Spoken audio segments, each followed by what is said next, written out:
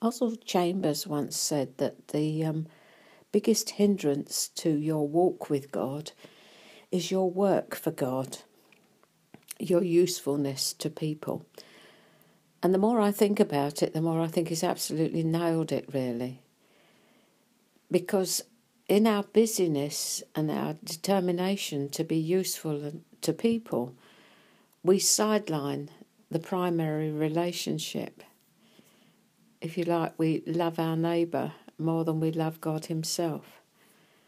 And when he calls us aside and wants to spend time with us, it's a case of, I can't stop now, Lord, because you see, I'm doing all this serving and running around and looking after people.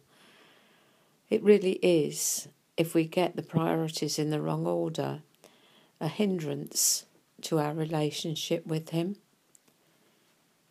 He desires the heart above all, you know.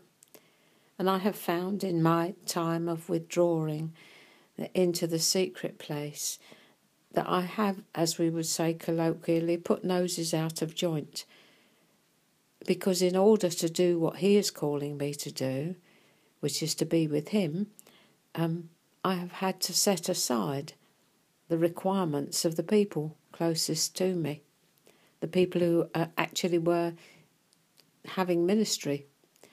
But they are his, and I can safely release them into his hands, knowing it's his time and his purpose for them as well.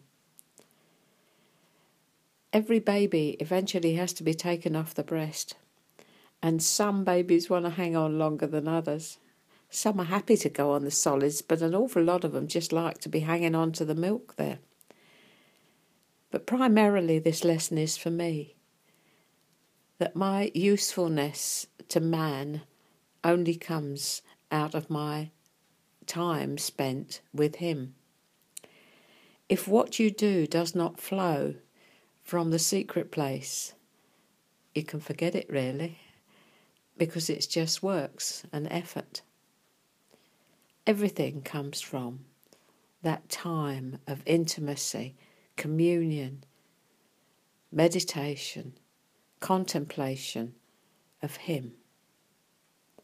So you know what's coming. How you doing today? What's your quiet time like? Non-existent?